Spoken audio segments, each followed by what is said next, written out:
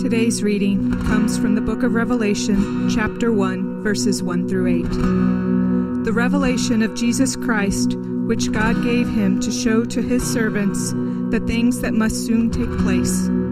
He made it known by sending his angel to his servant John, who bore witness to the word of God and to the testimony of Jesus Christ, even to all that he saw. Blessed is the one who reads aloud the words of this prophecy, and blessed are those who hear and who keep what is written in it, for the time is near. John, to the 7 churches that are in Asia, grace to you and peace from him who is and who was and who is to come, and from the 7 spirits who are before his throne, and from Jesus Christ, the faithful witness, the firstborn of the dead, and the ruler of the kings on earth. To him who loves us and has freed us from our sins by his blood and made us a kingdom, priests to his God and Father, to him be glory and dominion forever and ever. Amen. Behold, he is coming with the clouds, and every eye will see him, even those who pierced him, and all tribes of the earth will wail on account of him. Even so, amen. I am the Alpha and the Omega, says the Lord God, who is and who was and who is to come, the Almighty. Amen. Be seated. Well, good morning, church. Good to have you here. Dennis, thank you for helping me with my water bottle this morning. It seemed to have a way of just kind of moving different places, so I appreciate your help. I don't know how many of you have ever been to an unveiling before, whether it's a statue that was sculpted or perhaps a painting that was painted, or maybe even a book that someone wrote and they were having like a book signing and just kind of unveiling it or revealing it to the public for the first time. Well, before those things are unveiled, they have lived quite a while in the mind and the heart of the person who created them. Whether it's a painting or a statue or a book they've written or something else, it begins in a person's mind and in their heart and works its way out into something that they make and create. And so it's been there for quite a while. Well, Sharon and I have a piece of art that I'd like to unveil this morning. I think this is our first unveiling, isn't it? Yes, our first unveiling. One of her aides had a kind of end of the year retirement party for her since she is retired now, and my full-time wife. Oh, what a joy. Yeah, the Lord help us. Okay, so anyway, at that, I think it was at a place called Board and Brush on Main Street in Greenwood. Maybe you're familiar with it, but you go in and you get a board and you have different, things that you can put on it in terms of stain and other things. But anyway, we created that together. And so, but what's on the board is something that has been really in our hearts and our minds throughout our lives.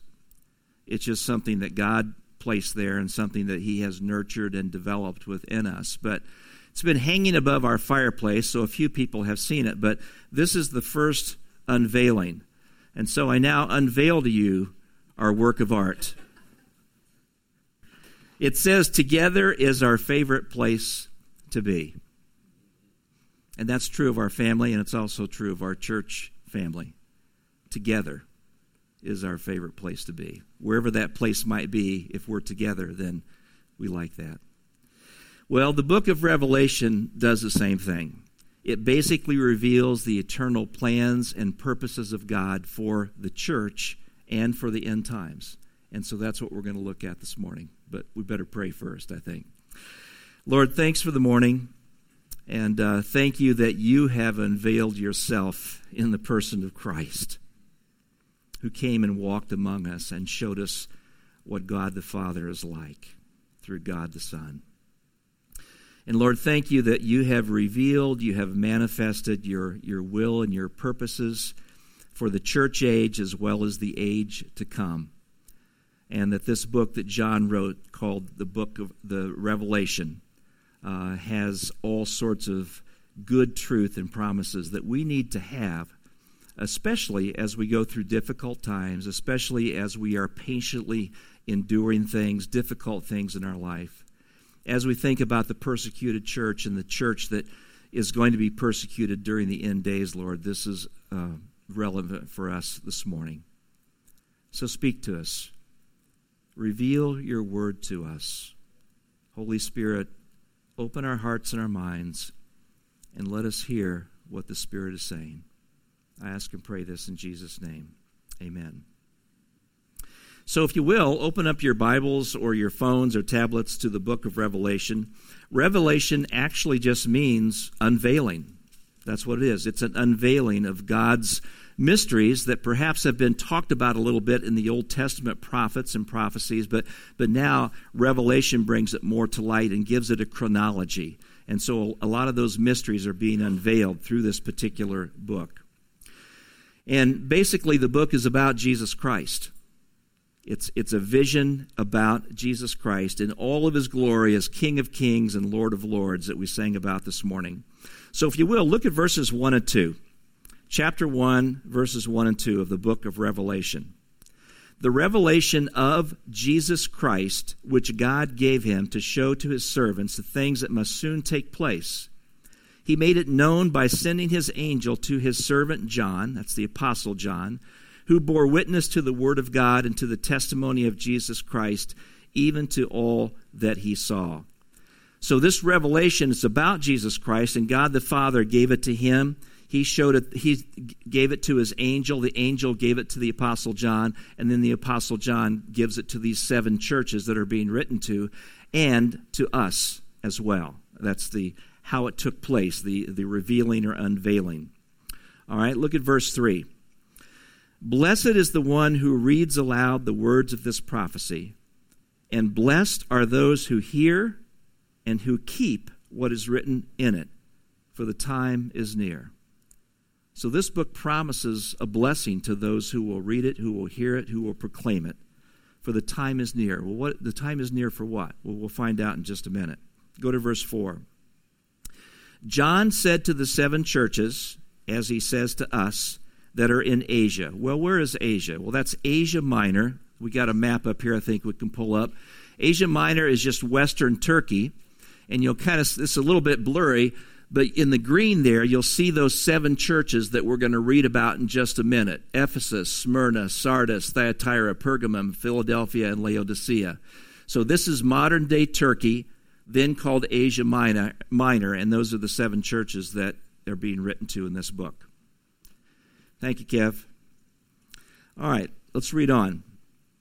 Grace to you and peace from him who is, who was, and who is to come, and from the 7 spirits who are before his throne, and from Jesus Christ, the faithful witness, the firstborn of the dead and the ruler of kings on the earth. All right? So, grace and peace from whom? Well, first of all, from God the Father, and then from the 7 spirits. 7, remember, represents completion or perfection, so we're talking about the Holy Spirit, all right? So grace and peace from God the Father, grace and peace from the Holy Spirit, and then grace and peace from Jesus Christ, the Son of God. So the whole Trinity, the whole Godhead is involved here in offering you grace and peace. And by the way, in the Bible, you always see grace and peace in that order, because without God's grace, you can't have peace. You can't have peace with God, and you can't have the peace of God without his grace and mercy through Jesus Christ. It's always in that order. All right, reading on. To him who loves us and has freed us from our sins by his blood, and made us a kingdom, priest to his God and Father, to him be glory and dominion forever and ever. Amen. And now verse 7. Which is basically the theme of the book of Revelation. Behold, he is coming. Wow. If you just remember that this morning, that would be good.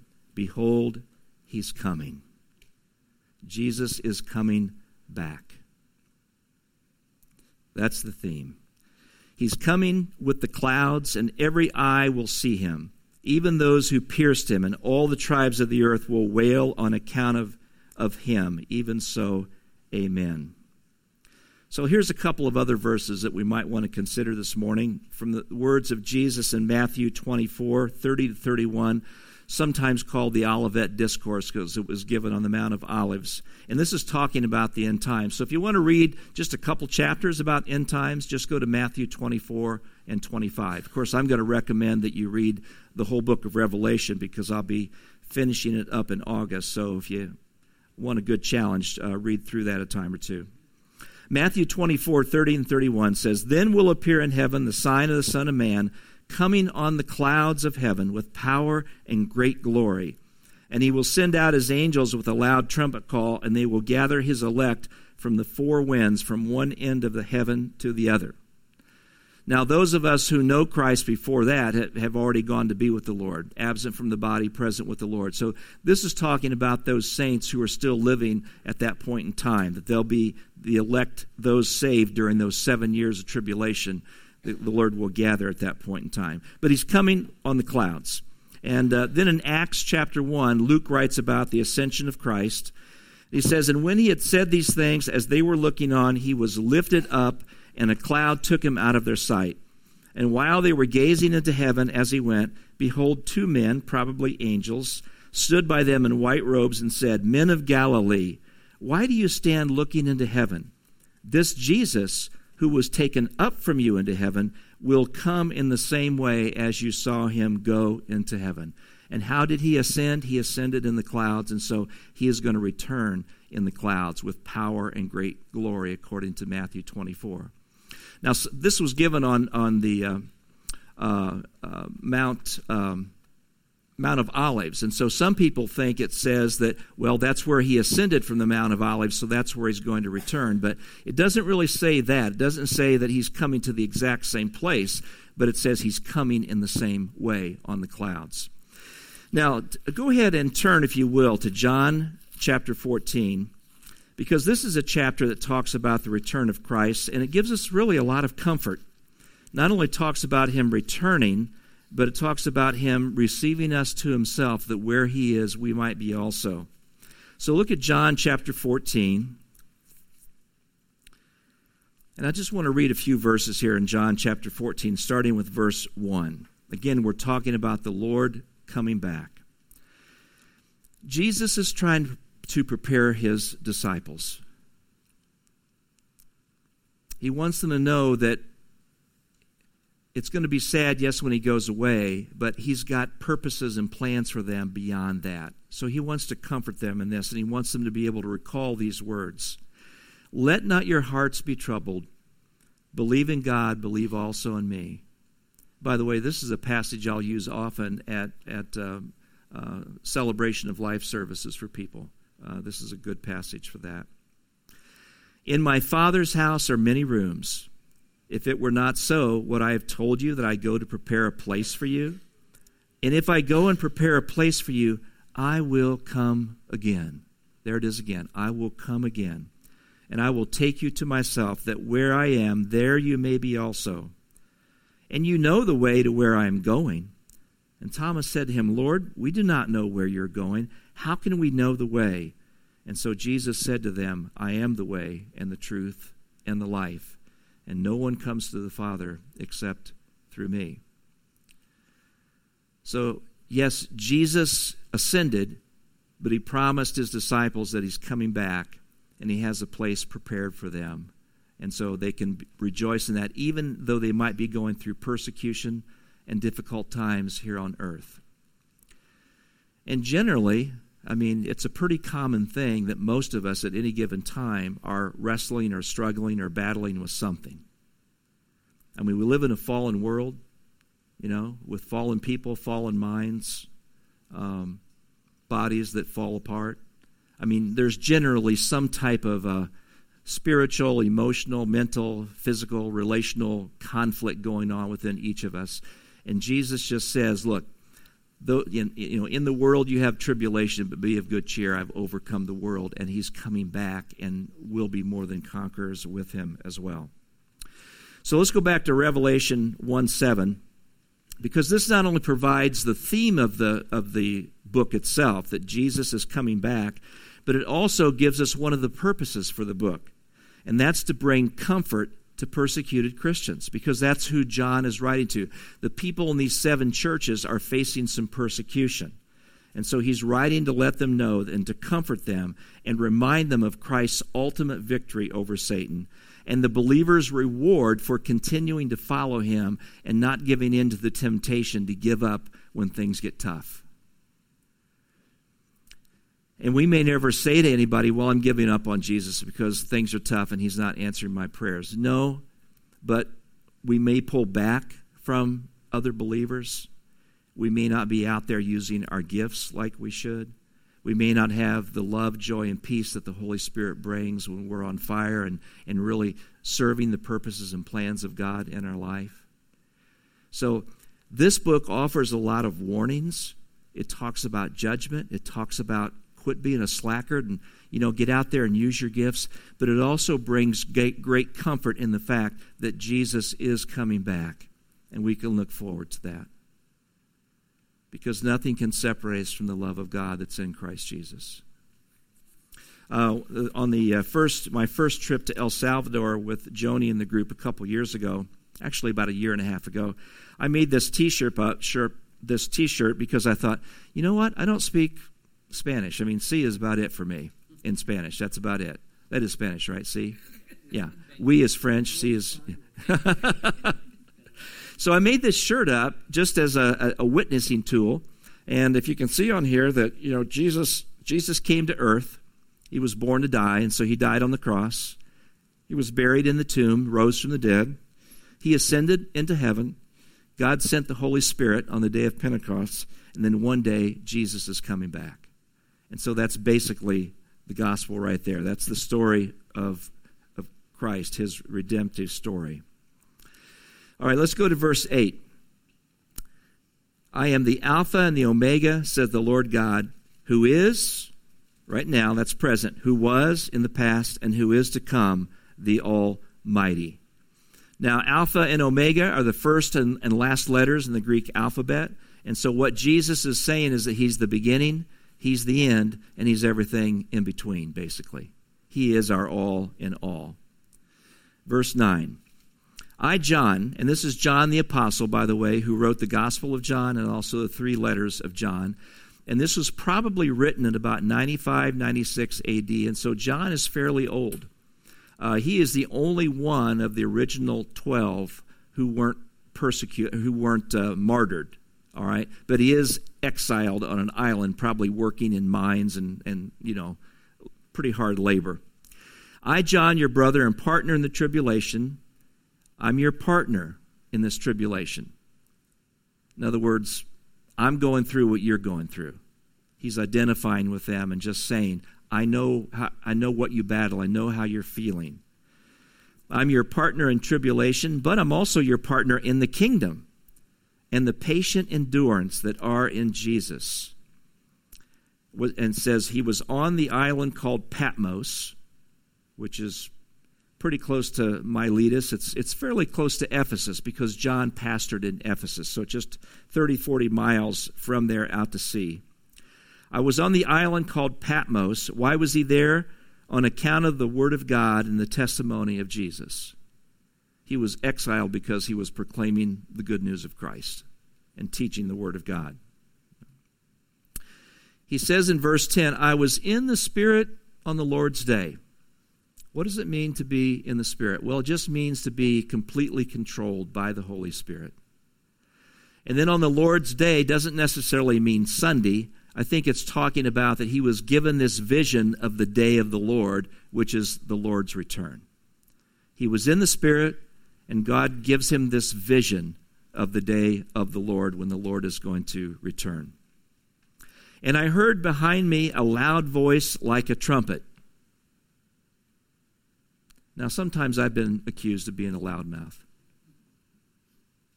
But in this case, it's a good thing. The voice of a trumpet.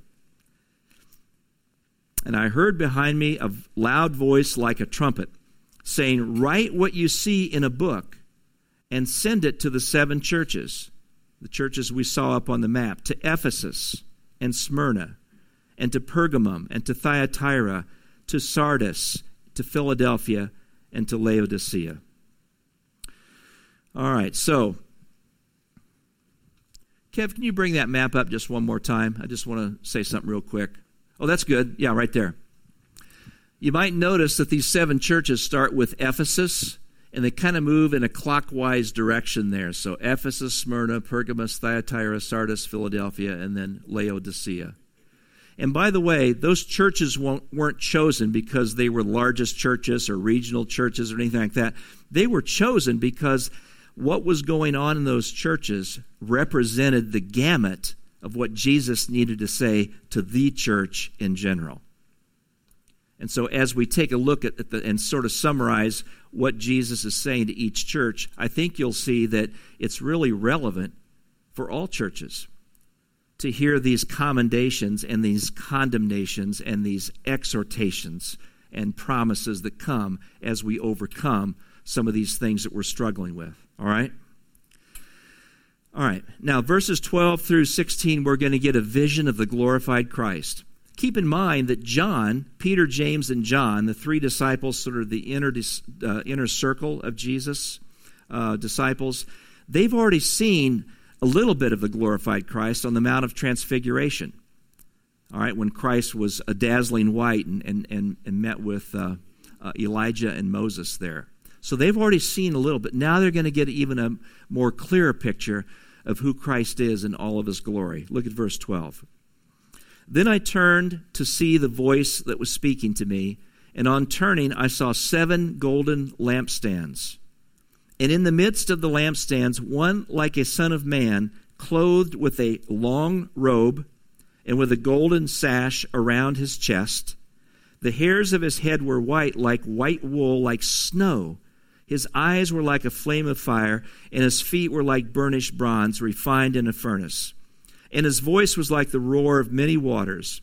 And in his right hand he held 7 stars from his mouth, and from his mouth came a sharp 2-edged sword, and his face was like the sun shining in full strength. Wow. I'm sure reading it doesn't compare at all with seeing it and actually being there. But first of all, we see that the description that Jesus is dressed like a king. That's how he comes in his second coming. He comes as King of Kings and Lord of Lords. In his first coming, he came as a prophet. And in heaven, he serves as our great high priest. In the second coming, he comes as king. So the 3 offices that Jesus had, prophet, first coming, high priest in heaven, and then king. Prophet, priest, and king, in that order. His white hair represents wisdom and purity. His blazing eyes represent or symbolize discernment and judgment. His bronze feet means that he's going to trample his enemies completely. And a voice like the roar of many waters and the sharp 2-edged sword coming from his mouth just indicate that his words are strong and powerful. And what he says goes. What he proclaims happens. Here from Hebrews 4:12. For the word of God is living and active, sharper than any 2-edged sword, piercing to the division of soul and spirit, of joints and marrow, and discerning the thoughts and intentions of the heart. Wow. God's word is so alive and so powerful that it can penetrate the very depths of your spirit and your soul. It can know the thoughts and intentions of your heart. That's how powerful the Word of God is.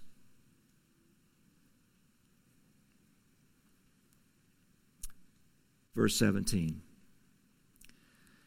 This is a proper response we see. When I saw him, I fell at his feet as though dead.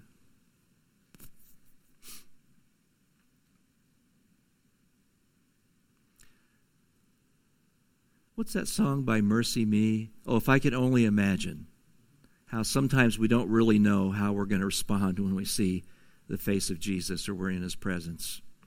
We might be shouting up and hooping and hollering, or we might just be falling at his feet and can't say a word.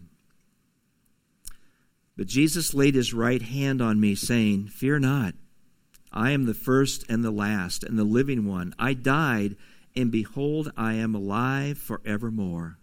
You know, sometimes when people say, well, what's the difference between Christianity and this religion or this cult or this religion? I said, well, my Savior's alive. How about yours? Jesus is alive forevermore. And he says, I have the keys of death and Hades. In other words, he holds our death and our destiny in his hands. He is in control of everything. He's sovereign Lord. And then verse 19, we actually see the outline of the book, okay? So look at verse 19. Write therefore the things that you have seen. That's what we've been talking about in chapter 1, the things that we have seen. Those that are, all right, and that'll be in chapters 2 and 3, which we'll discuss in just a minute, and that's about the churches. The church, that's the present at that point in time. And then the last part of the outline is, and those that are to take place after this, so chapters 4 through 22 is what we'll look at next month. And pray for me, because I'm not sure how I'm really going to cover chapters 4 through 22 in just a 3-hour sermon. It's going to take longer than that. By the way, we were not going to let you know when I'm preaching that, by the way. It'll just be a surprise. Or else probably not many people would come. So, what you've seen, those that are right now, and the things that are to take place after this. That is the outline of the book. So, let me encourage you to keep reading this book in the next few weeks. Verse 20. As for the mystery of the 7 stars that you saw in my right hand and the 7 golden lampstands, the 7 stars are the angels of the 7 churches, and the 7 lampstands are the 7 churches. Now, angels can also be translated as messengers. So whether these are actually divine beings or leaders of the church or whatever, the comforting thing is that that Jesus holds them in his right hand. That's the comforting thing. That whether it's the angel of the church or the pastor of the church or leader of the church, whatever it might be, Jesus is holding them and controlling them. All right? Now, I want to look at the 7 letters, but we don't have time to look at each of them individually, so I'm just going to kind of summarize what we find. So I want you to think about this fact that these churches represent churches that have existed since the church began and throughout the church age.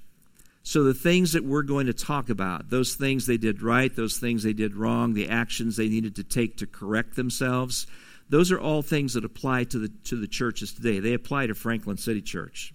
So here's some general observations, all right? First of all, they're messages of Jesus to the 7 churches, which represent really all churches. Jesus has something against 5 of them and nothing against 2 of them. He finds something good in 6 of these churches, but nothing good in the 7th. The letters in general have the following things in each of the letters. First of all, there's a description of Jesus that many times follows what we just read in chapter 1, verses 12 to 16. Some of those same things will be at the introduction of each of these letters. Then it has something that the church is doing right, something the church is doing wrong, a warning to repent and to change, and then a promise of blessing to those who do change and who overcome and conquer whatever it is that Jesus is not pleased with. The 7 churches have existed throughout the church age, and all of them exist today. So these letters are very relevant to Franklin City Church. So first of all, here are some of the descriptions of Jesus that you find in these 7 churches, which really establishes his authority to be the one speaking to them, to speak truth and to tell them, what God's plan and purposes are for the church. First of all, he holds the stars or the angels in his right hand, and he walks among the lampstands. And who are the lampstands?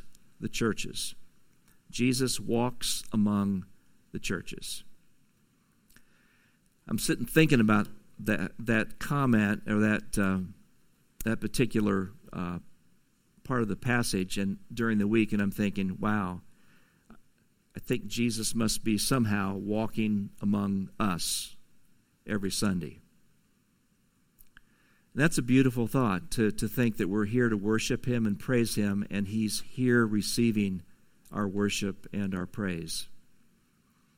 And he's here as the great high priest praying for us, that we might receive his words, that we might open our hearts and let him change us.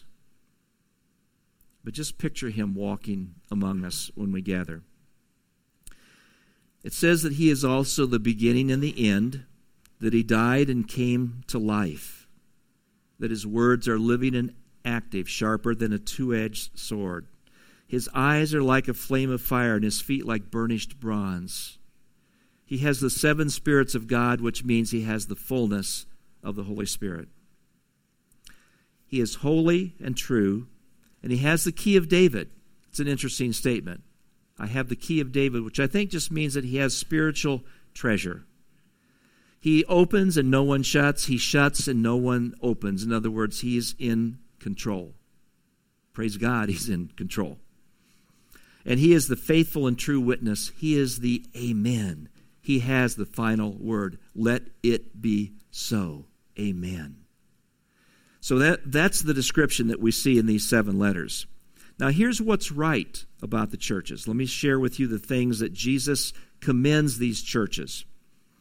First of all, they condemned false teachers. They stood against false teaching, stood against false teachers. And they also stood against what's called class Christianity, where some people in various offices, whether it be a pastor, elder, evangelist, whatever, would be elevated above everybody else in the church. They stood against that, which we stand against that as well. I'll talk more about that in just a few minutes. They exercise patience and suffering. That's hard to do. When you're suffering, don't you just want it to leave right away? You want the issue to be resolved like that, quickly? But these churches who were being persecuted in different ways, many of them endured that with patience. God has a purpose for difficulties in our life. And one of those things that we get from that is learning to be patient no matter what the circumstances might be. As you get older, you begin to accept that more, and you begin to find really peace in that.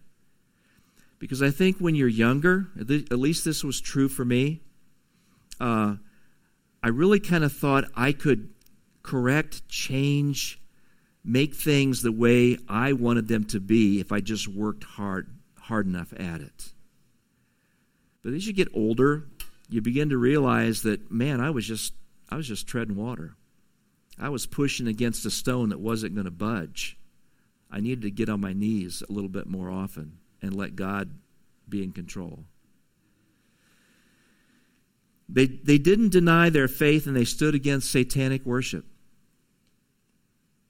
Their works of love, faith, service, and patience were increasing. It didn't just say that their love, faith, and service were increasing. It said their works of love, faith, service, and patience were increasing. Just as James says, faith without works is dead.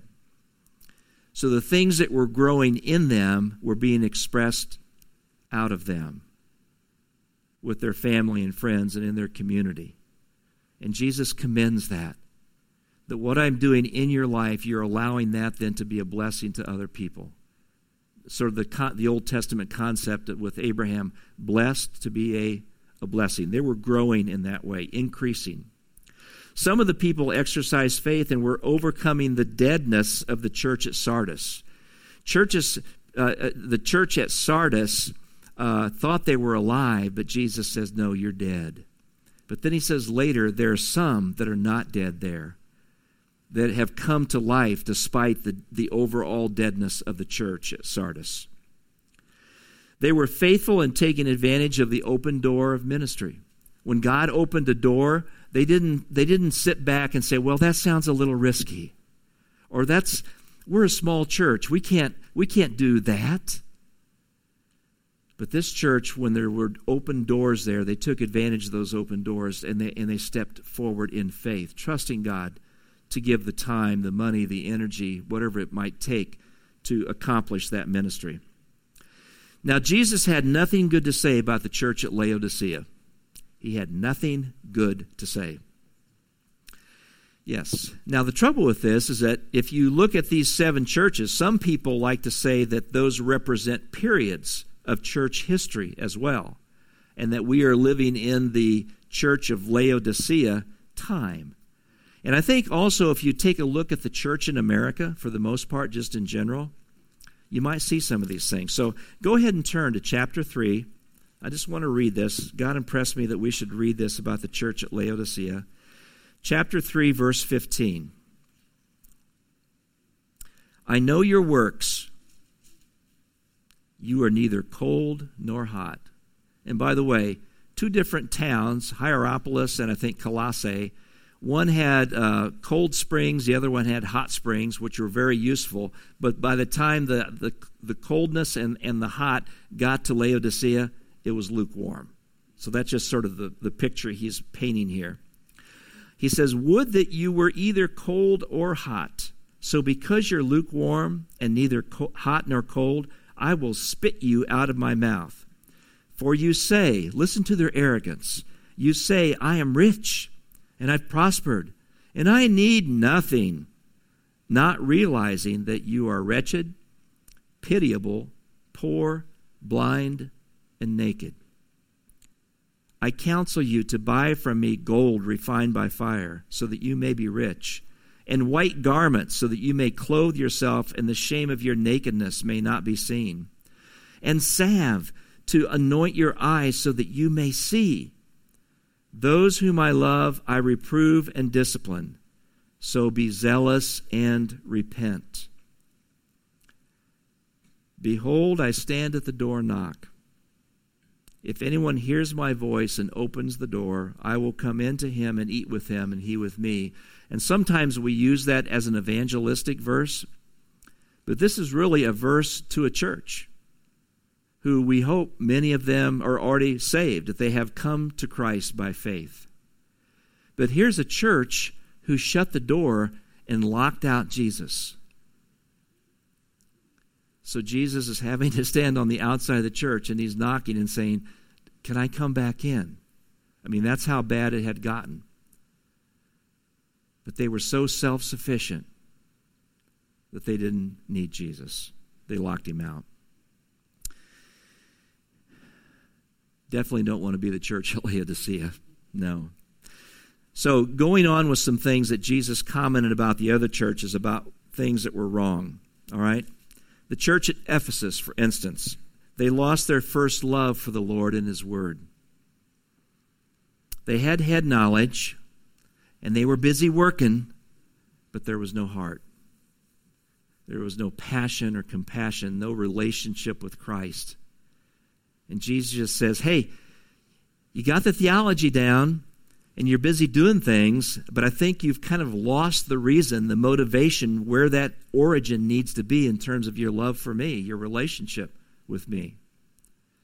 Folks, churches get there. Churches need to hear that. Do we need theology? You betcha. We need to know what God's word says. Do we need to be doing the works that prove our faith? Yes. But if we're not doing it because we're madly in love with Jesus, then we're just a social club trying to do some good deeds. This is a real warning to every church out there, to every one of us. Make sure you're falling in love with Jesus every day. Let that be where your day starts. And go forward in that love, his love for you and your love for him. Some churches were practicing sexual immorality and idolatry. They had created 2 classes of believers, like I mentioned a while ago, where sort of an order of priesthood or something like that, to where, you know, this group is way above the other group because they're called of God and they're special. And, you know, the reformers had to rebuke that. They had to confront that. And that's where the whole concept of the priesthood of the believers comes from. Every one of us who knows Christ and has the Holy Spirit is a priest to God. Look back at chapter 1, verse 6. Chapter 1, verse 6. He has made us a kingdom, priests to his God and Father. We are all ministers of Christ, in other words. And they were trying to create classes or levels of Christians. We're all brothers and sisters. We have one leader. We have one Father. We have one Savior. And that's Jesus. They also, some churches practiced sexual immorality and idolatry, and some tolerated those who practiced sexual immorality and idolatry. And what is idolatry? It just means that you have an idol. You have something that you cherish more than you cherish Christ. It's what we call idols of the heart. And that's what idolatry is. It doesn't have to be a little statue that you're sitting and worshiping before each day. It can be anything that takes the place of Christ in the center of your heart. That's idolatry. And so again, it's real important that we push away those things and allow Christ to come in and take that center place in our life.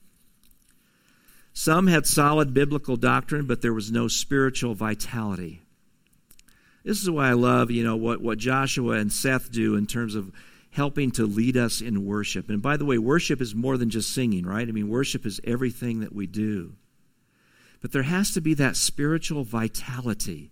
Again, it originates with that relationship with Christ, spending time with Him on a daily basis. See, when we come together on Sunday morning, you shouldn't come in here to necessarily get filled up. You ought to come in here filled up and then overflowing on one another. And then we leave, with our socks. Our socks have been blown off. How's that go? Your socks have, is that how? Well, anyway, we leave here with no socks on and our heart's so full that we just don't know what to do. I mean, that's the way Sunday mornings ought to be, but it can't just happen from the preacher on Sunday morning or the worship leader. We have to all bring Jesus in with us, and then we overflow on one another. And it's kind of like we just walk out of here with our hands up thinking, "Oh, Jesus, you are so good. Thank you for my family. Thank you for the body of Christ." Some were self-sufficient. They were rich in worldly ways, but they were spiritually poor, blind, and naked, like we read about in Laodicea. By the way, Jesus found no fault with the church at Smyrna and Philadelphia. He found nothing to really condemn them on in terms of their actions. He basically just said, keep doing what you're doing. You're doing well. And, I'd like to see Franklin City Church be one of those churches. So let's just keep moving forward. Now, here's the action that Jesus gave to these churches to repent and to correct the things that they were doing wrong. First of all, the church at Ephesus, he said, remember your first love, repent, and then return to me. Remember where you came from, what it was like when you first came to know me, and we walked and went everywhere together. We were close like brothers. Remember that. Repent because of where you've allowed yourself to go. And then return to me. Come to me, all who are weary and heavy laden. You know what's going to happen if they don't do that? Jesus says, I'm going to remove you. And what does that mean? Loss of salvation? No.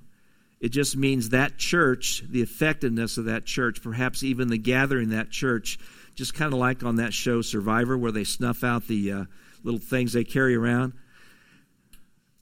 Sharon always hates it when I bring up shows. But anyway, Jesus said, I'm going to snuff you out. I'm going to take your light out if you don't do these things. Why do churches fall apart? Why do churches split? Because they're not practicing the things that God wants us to have within the church. Jesus says He'll build His church. But He also warns us that if we don't continue to go back to Him and make it about Him, then He's going to take us out.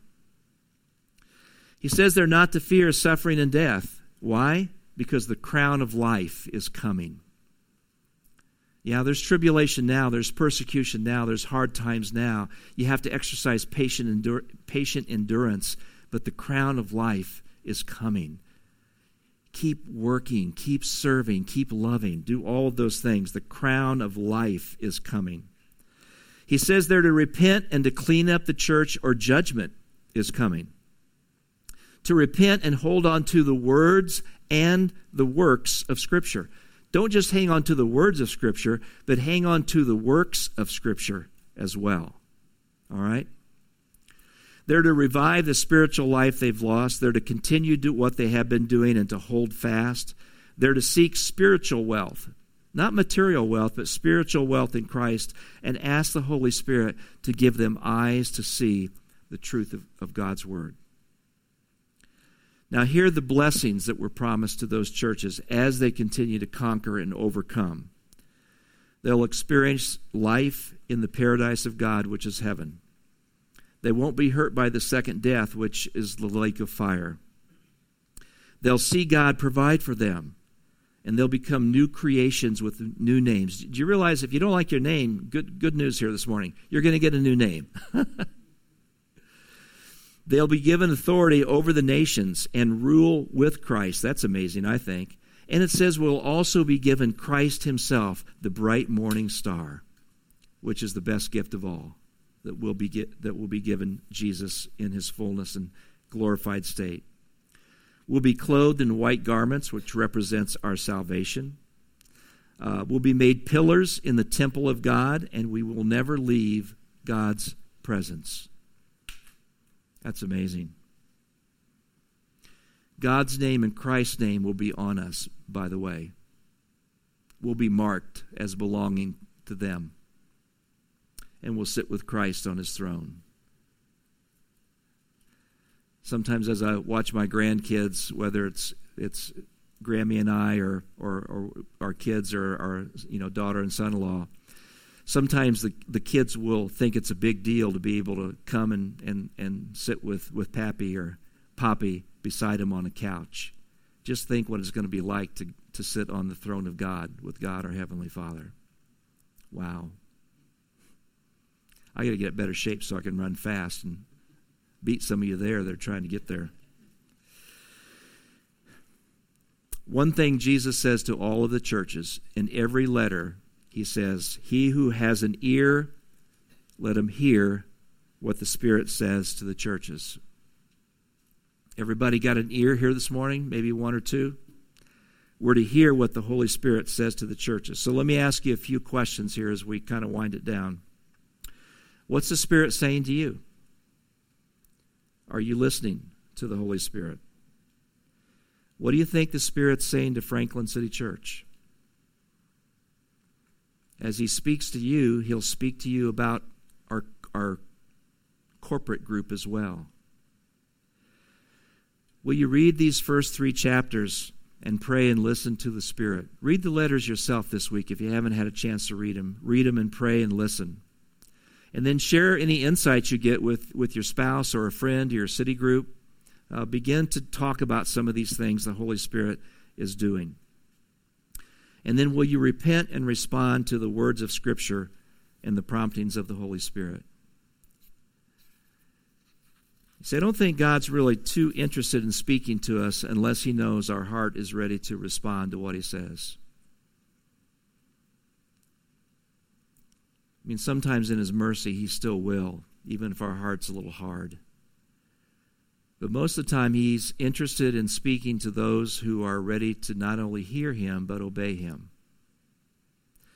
So in closing, just consider these thoughts. At his first coming, Christ came as a suffering servant. At his second coming, he's coming as King of Kings and Lord of Lords. At his first coming, he came lowly and meek. At his second coming, he's coming with fire in his eyes and a sword in his mouth. At his first coming, he's coming as a lamb to be slaughtered. Or he came as a lamb to be slaughtered. At his second coming, he's coming as a lion to rule the world. At his first coming, he entered the world silently. At his second coming, it says, every eye will see him. At his first coming, he came as a man of sorrows. At his second coming, he will come as the glorious King. The King is coming. That's the theme of Revelation. Christ is coming. Are you ready to behold your King? Does he have your heart? Have you received his gracious offer of salvation? If not, the Bible says today is the day of salvation. Open your heart. Receive Christ. Ask him to come in. Take control of your life. You'll never be the same. And also, do you long to hear the words, "Well done, thou good and faithful servant. Because really that's what these letters to the churches are all about. Is will you repent? Will you remember from where you've come? Will you repent? Will you return to me?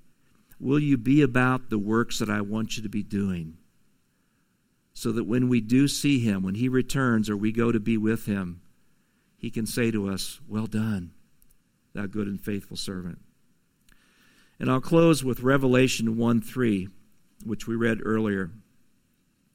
Blessed is the one who reads aloud the words of this prophecy, and blessed are those who hear and who keep what is written in it, for the time is near.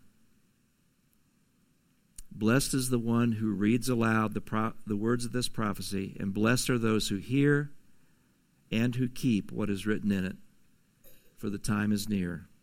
The King is coming. Let's pray.